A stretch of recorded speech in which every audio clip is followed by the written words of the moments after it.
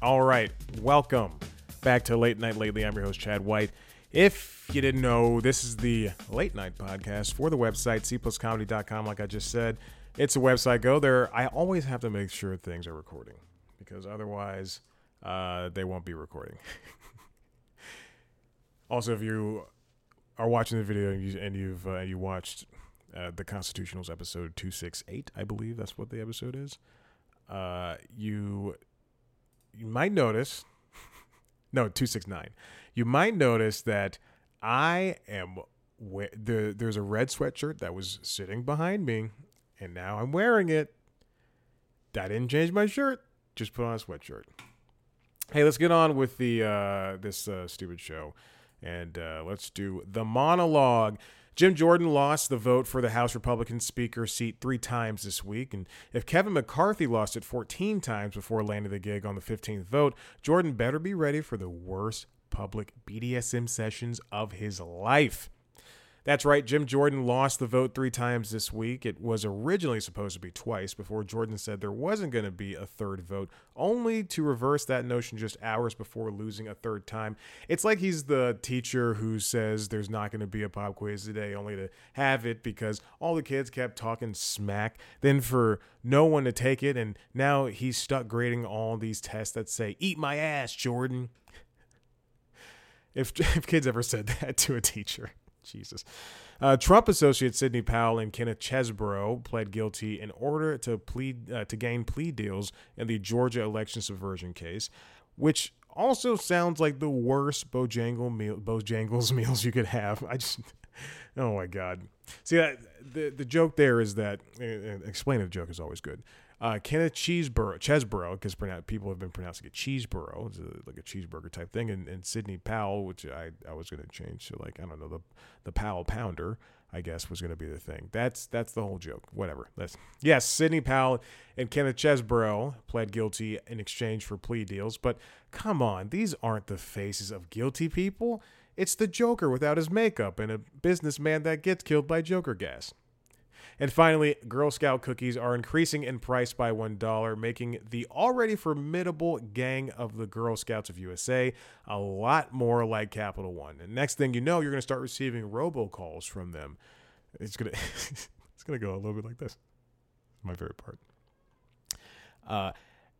Hello, Chad White. We are calling you about the $17 you owe to the Girl Scouts of USA.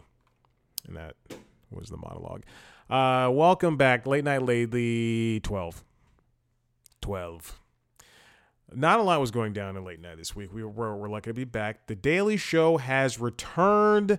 They've got a new voice over there at The Daily Show. Let me get the guy's name, because I did not see the episode just yet. And I know, I should watch the episodes before I do this.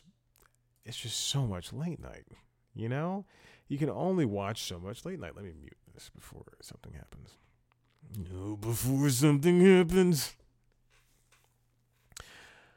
But we have a new face on The Daily Show. I can't believe I'm scrolling through my subscriptions and I can't actually see this person just yet. Let me just type in Daily Show.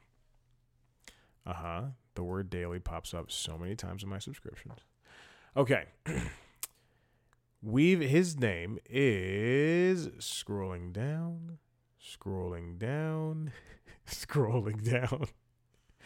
Guys, this is ridiculous. Jordan Klepper returned, which is fantastic. New Daily Show correspondent. I'm really good at typing things. The new Daily Show. Nope, that is an old one from Michael Costa. Maybe I was wrong. Maybe the email I got was completely wrong. You know what? I'm going to go ahead and say it was. I'm not going to restart this at all. Oh, no. Yeah, his name is Troy Iwata. Yeah, I was right. Gosh. Look at me. Oh, Troy Iwata. Wow, I definitely said he was a white man, but I thought he wasn't. Anyway, Troy Iwata joins the show. And Daily Show also debuts co-hosts. So at the end of this week, Michael Costa and Ronnie Chang both hosted the episode, the Thursday night episode. Again, the episode I did not see. And it's the first. What Deadline says, this comes from Peter White. It says that it's the first time that the show had two hosts behind the desk, which is not true. Both Desi Lydic and Roy Wood Jr. hosted the show. They said that, or if you remember, that might have been what would happen. The two people, Desi Lydic and Roy Wood Jr. hosting like that. Going forward, Troy Iwata is I don't know who Troy Iwata is. He starred in this Apple's We Crash alongside Jared Leto and Anne Hathaway, Netflix's Dash and Lily, and NBC's New Amsterdam, and the CW's Katie Keene. Interesting. Okay, anyway, let's continue this. Colbert had to do his show from home because he got COVID. And now, but instead of what it was during the pandemic, he had a better microphone, and I mean, truly just looked like he was sitting at home podcasting. But the show, I think, again, I said this before, and I'll say it again. The show is much better when he's not in front of an audience that's clapping for 72 minutes. I mean, it's just interesting to watch this man deliver jokes completely with earnestness and not have people interrupt it by clapping at said jokes. Anyway, he did not return for the rest of the week. Unfortunately, a press release went out saying that they were gonna focus on him recovering from COVID. He interviewed Jada Pinkett Smith during this episode, and actually, I checked this out. Caroline Polachek still did her musical performance. I guess Daniel Caesar did the same thing. But after a great week last week, Colbert had to sit this one out, which kind of stinks. Paris Hilton came on the Tonight Show, which I thought was really good. I linked to the cold open, and you always forget. I think Paris is a funny person. I do, and I think she knows it. And you know what? I'll say this: I think Kim Kardashian's a funny person too. She was on an episode of American Dad, and it's just Kim Kardashian. It's just like every line she ever delivers. I haven't seen American Horror Story, that new season with her in it, but you know what? More power to her. Do your thing. Issa Rae also popped up on that same episode of the Paris Hilton thing, whatever. So we got two great people in one great episode, and that's awesome. And now the rest of this pertains to Late Night with Seth Meyers, because I just think that this guy puts out great stuff. You Burnt made a return to Late Night as another fantastic piece of Seth taking down the man and everybody connected to him. Fred Armisen came back with, I believe her name was Jacqueline Avcedo, something like that. I don't know, but Fred Armisen is the band leader of the band, and he came back doing band stuff. And every time he's back, they do great in between bits with him, and I enjoy that. And then Joe Pera showed up again for the Late Night crowd. And you know, I got to say, I said this after I watched this interview. I think I think some of these interviews that Seth does, or that are booked on this show, not just Seth does, but that are booked on this show, are just for, you know, fans of whatever, like those projects. Like, yeah, that same episode, he had Josh Gad, but Joe Pera was also in there, you know, and then there's always like one person that is just for like the fans, like Kelly Clarkson. If you ever watch Kelly Clarkson's show, you'll know that she and Seth just have fantastic banter whenever he was on. Bowen Yang appearing on Seth's show. It just feels like there's a lot less manufactured stuff. Like when Bob Odenkirk or Colin Quinn, there's a lot, and Amy Sedaris, there's a lot less manufactured stuff when compared to you have on somebody who is truly just doing a late night show appearance. Like a Chris Pratt. No offense to Chris Pratt. Even Alexandria Ocasio-Cortez. Mostly because I'm in love with her. Just kidding. All right. Now, let's move on from that and let's talk about these two topics that I am very interested in. So the first topic is Roy Wood Jr. did a great interview with the Rolling Stone, with Marlo Stern of the Rolling Stone. And it's very extensive, and it talks about his departure from The Daily Show. Now, I spoke about this a little bit in the Constitutionals episode, so forgive me for retreading some ground, but also there's not a lot of stuff that happened this week. So Roy Wood Jr. left The Daily Show, and he did have some words to say about it.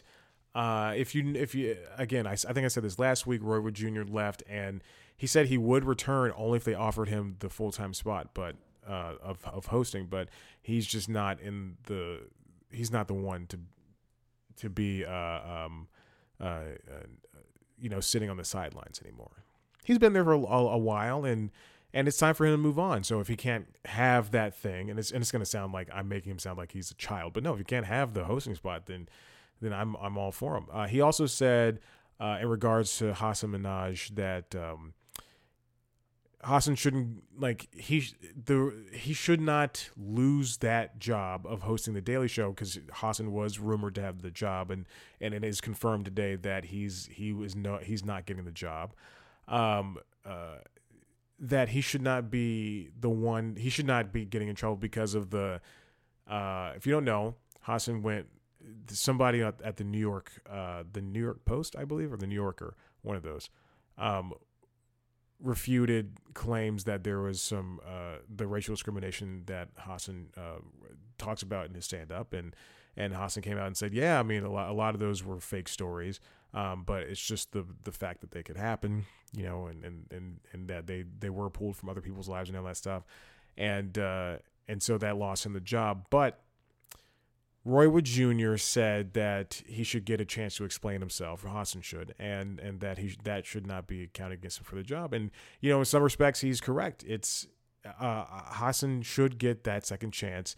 But what I said on the Constitutionals is that the Patriot Act is that show that he hosted on Netflix, was a weekly show that did 6 to 10 episodes per season. They lasted 3 seasons. That show was completely different from the Daily Show. And just because you have that fan base of people who enjoy watching you, including myself, that's not going to necessarily translate to a show where you have to do 200 plus episodes per year. I think that they should have. The initial rumor was they're going to have 2 hosts, and it's going to be Desi Lydic and Roy Wood Jr. And I think that'd be great. If you look at PBS NewsHour, we've got, I believe his name is Jeff Bennett. Nope. Hold on. PBS NewsHour hosts. You have Amna Nawaz, and you've got Jeff Bennett. I was correct. I spelled his name wrong, though. And they do a great job. Sometimes when, there's something happening, a big story, then Jeff will go out or Amna will go out, and one person anchors the show. I see this at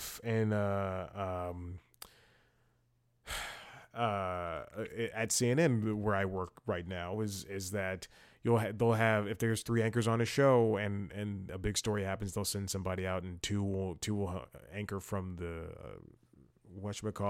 from the main studio, and then the other person will be out in the wherever. Tony DeCulpo went out to the Maui wildfires, and Nate Burleson and Gail King and a rotating selection of probably Vlad were hosting the CBS Mornings. These things can be, you have to be malleable. You have to have a way around hosting that can't just be one person talking to a camera. You can't continue to do the same thing over and over again. And Roy Wood Jr. said in a Variety piece, in an interview with Variety, that is mostly the case. They have to change. Now studios are going to have to change things up. Roy says, in regards to CBS changing the 12:30 show, you can tell me whatever you want to tell me about late night, but if CBS has chosen to replace their 12:30 a.m. show with something cheaper, that says something in regards to production of late night.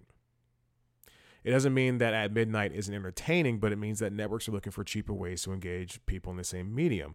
The thing that's dangerous for late night is the cheaper they're going to make that late night, the more affordable you're making it for regular people to compete in the space. So that means people who are hosting YouTube shows, people who are hosting TikTok things.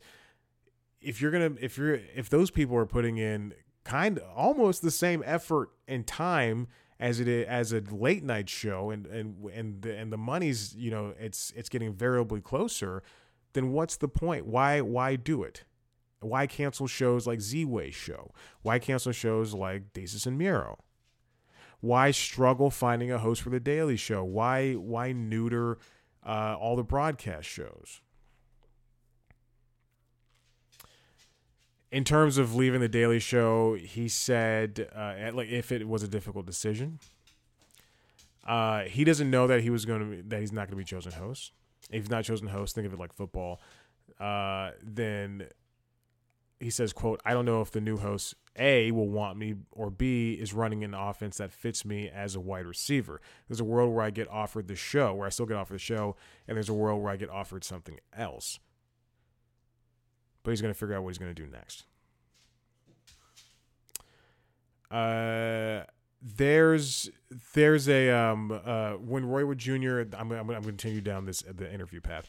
When Roy Wood Jr. hosted the White House Correspondents' Dinner, he really like, it truly felt like he was his own person. I mean, he is his own person. I don't want to take that away from him, but it really felt like he wasn't another Daily Show correspondent, if that makes sense.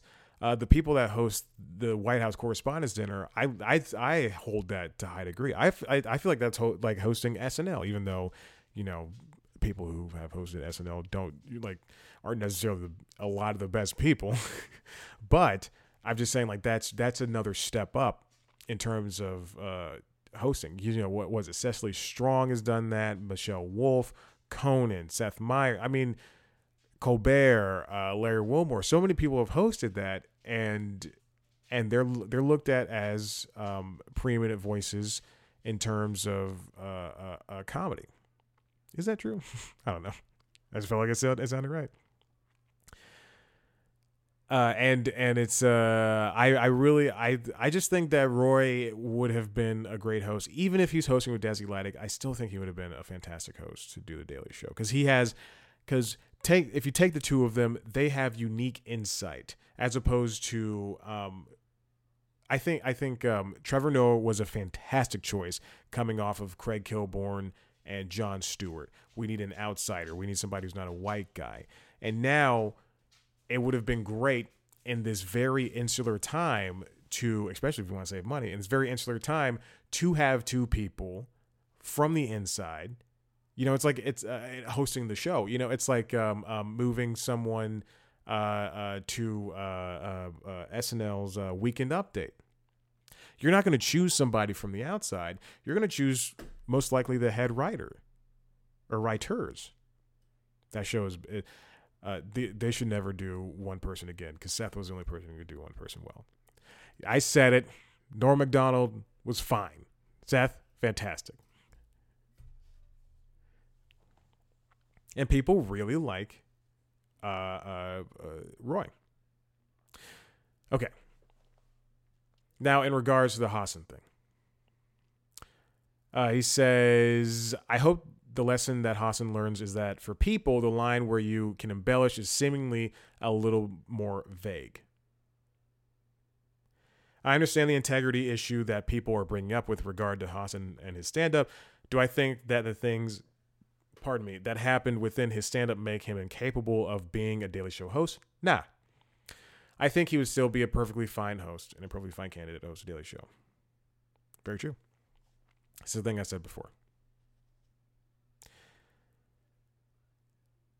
Okay, and we're gonna keep going. This is the first time I'm reading this, and probably I should have scanned it over, but who cares? I don't really give a crap. Now, in regards to being asked about why late night reverts to always being back to all white men, because remember, Lily Singh's show was canceled. She had the Carson Daly spot on NBC for a little bit. And Deesa Samira was canceled. Z-Way was canceled. Look at the Daily Show. A lot of people that don't look like Trevor Noah have hosted. And I'm talking about in regard, probably like Chelsea Handler and Sarah Silverman. He says, I don't know why he keeps going back to white dudes in the seat. I do think they're going to use economics to justify costs. It's an easier way to say that something isn't racist when you just go, oh, we don't have the money. He does say women have it way worse than men, as a guy who just said that Chelsea Handler and Sarah Silverman were two of the people that they hosted. I enjoy Sarah. I enjoy Chelsea. I thought their weeks were great. Way better than D.L. Hughley's. His was, what's a word for horrible?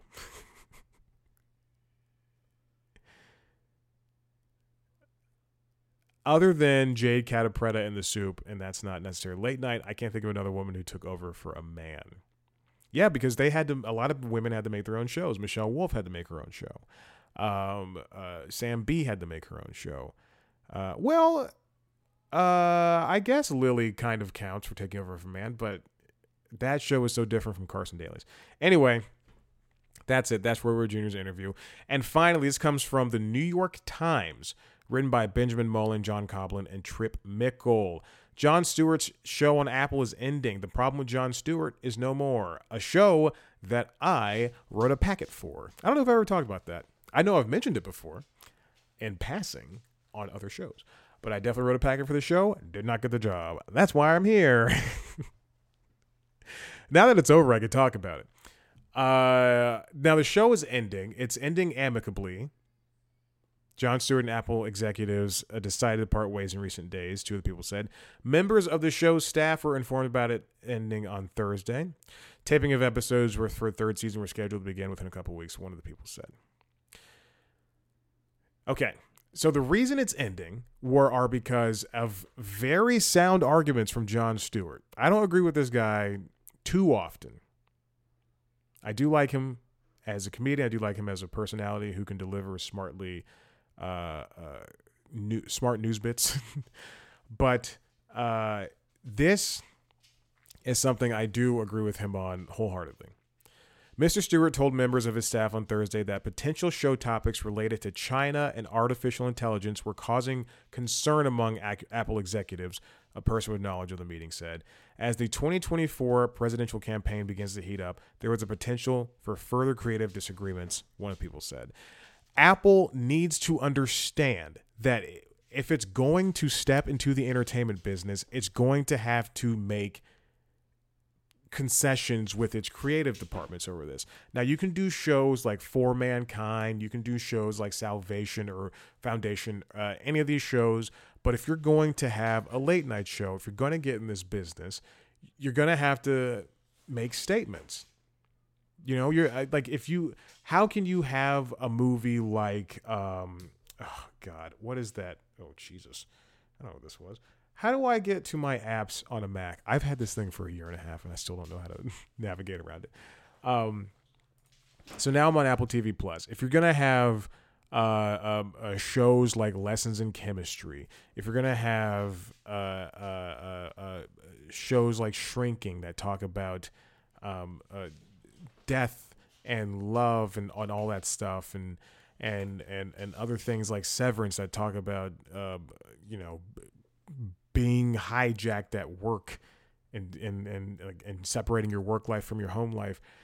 If you're gonna cover topics like that, you have to cover similarly hard topics, and that includes where your phones are made, China, and artificial intelligence, which is the thing that you're probably using on your shows and movies. You have to cover hard topics. If you have a movie like Emancipation and Coda, one's about slavery, one's about deaf people, then, and I know I'm boiling those down all the way to their essence, but just hear me out. Then you're going to have to talk about the things that are going to be against you. Now, I don't know if that sentence made sense. Sentence made sense. But now I say that, and Tim Cook, also known as Tim Apple, is in China this week. He made a surprise visit, and they have low sales of their phones in China. The entertainment segment and the phone segment are two separate entities. If John Oliver makes jokes about Warner Bros. Discovery, and in the same episode he talks about, I don't know, homeschooling. That was the last episode, I think. Homeschooling, or long jail sentences, or mergers. His editorial, his team, and their editorial. The dog is moving around way too much. Maverick. The editorial insight should have no effect on what's happening on Food Network. And that should have no effect on what's happening on Max. And what's happening in the accounting department. I think I'll say this as a person who did write a packet for that show and was not affected by when I was watching the episodes that I've watched. And I watch all episodes, but I didn't entirely like that show. It wasn't the comedy segments weren't the best, but the panels and the interviews were good enough. The comedy segments could have been better. I could have wrote better jokes. You see the monologue at the top of this show, baby?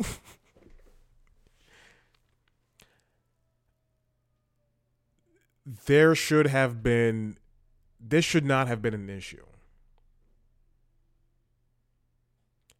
Now, according to this article, Apple's foray into entertainment has raised the risk of collateral damage to its brand or estrangement of the diverse customers who buy its pricey iPhones and iPads. As of September, Apple TV Plus had more than 19.8 million subscribers, according to data from analytics firm Antenna, excluding deals with some distributors.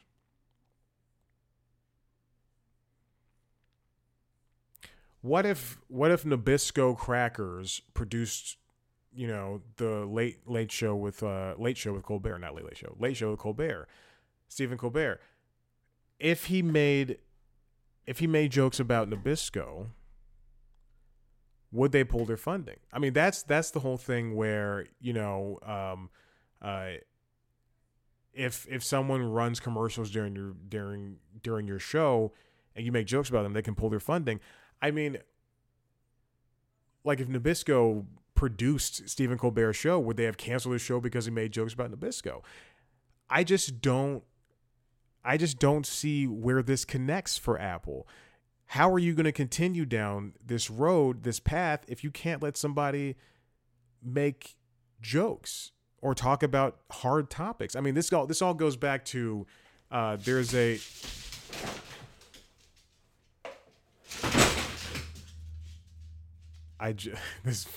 this dog. Jesus. It's ridiculous. If you're watching the video, you just saw the dog run from the couch and run into my golf bag, and the golf bag just slowly tips. I watched it happen. I was like, I'm just going to have to let that fall because I can't get up. It's ridiculous. But this all goes back to Apple. This is a rumor. I don't know if it's true, but Apple refusing to let villains use Apple devices, iPhones, inside of movies and TV shows. I don't get this. I don't get it all. Hey, listen. If you like what you heard here, head to the website, cpluscomedy.com, where I interview famous people. Most recently, Abe Forsyth, creator of Wolf Like Me. You can also watch the video version of the show on youtube.com/cpluscomedy, as well as the other podcast, the Constitutionals podcast, and LinkedIn logs. You can follow us on Twitter, Instagram, TikTok, Facebook, @cpluscomedy.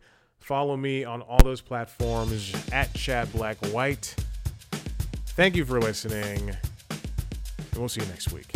Bye-bye.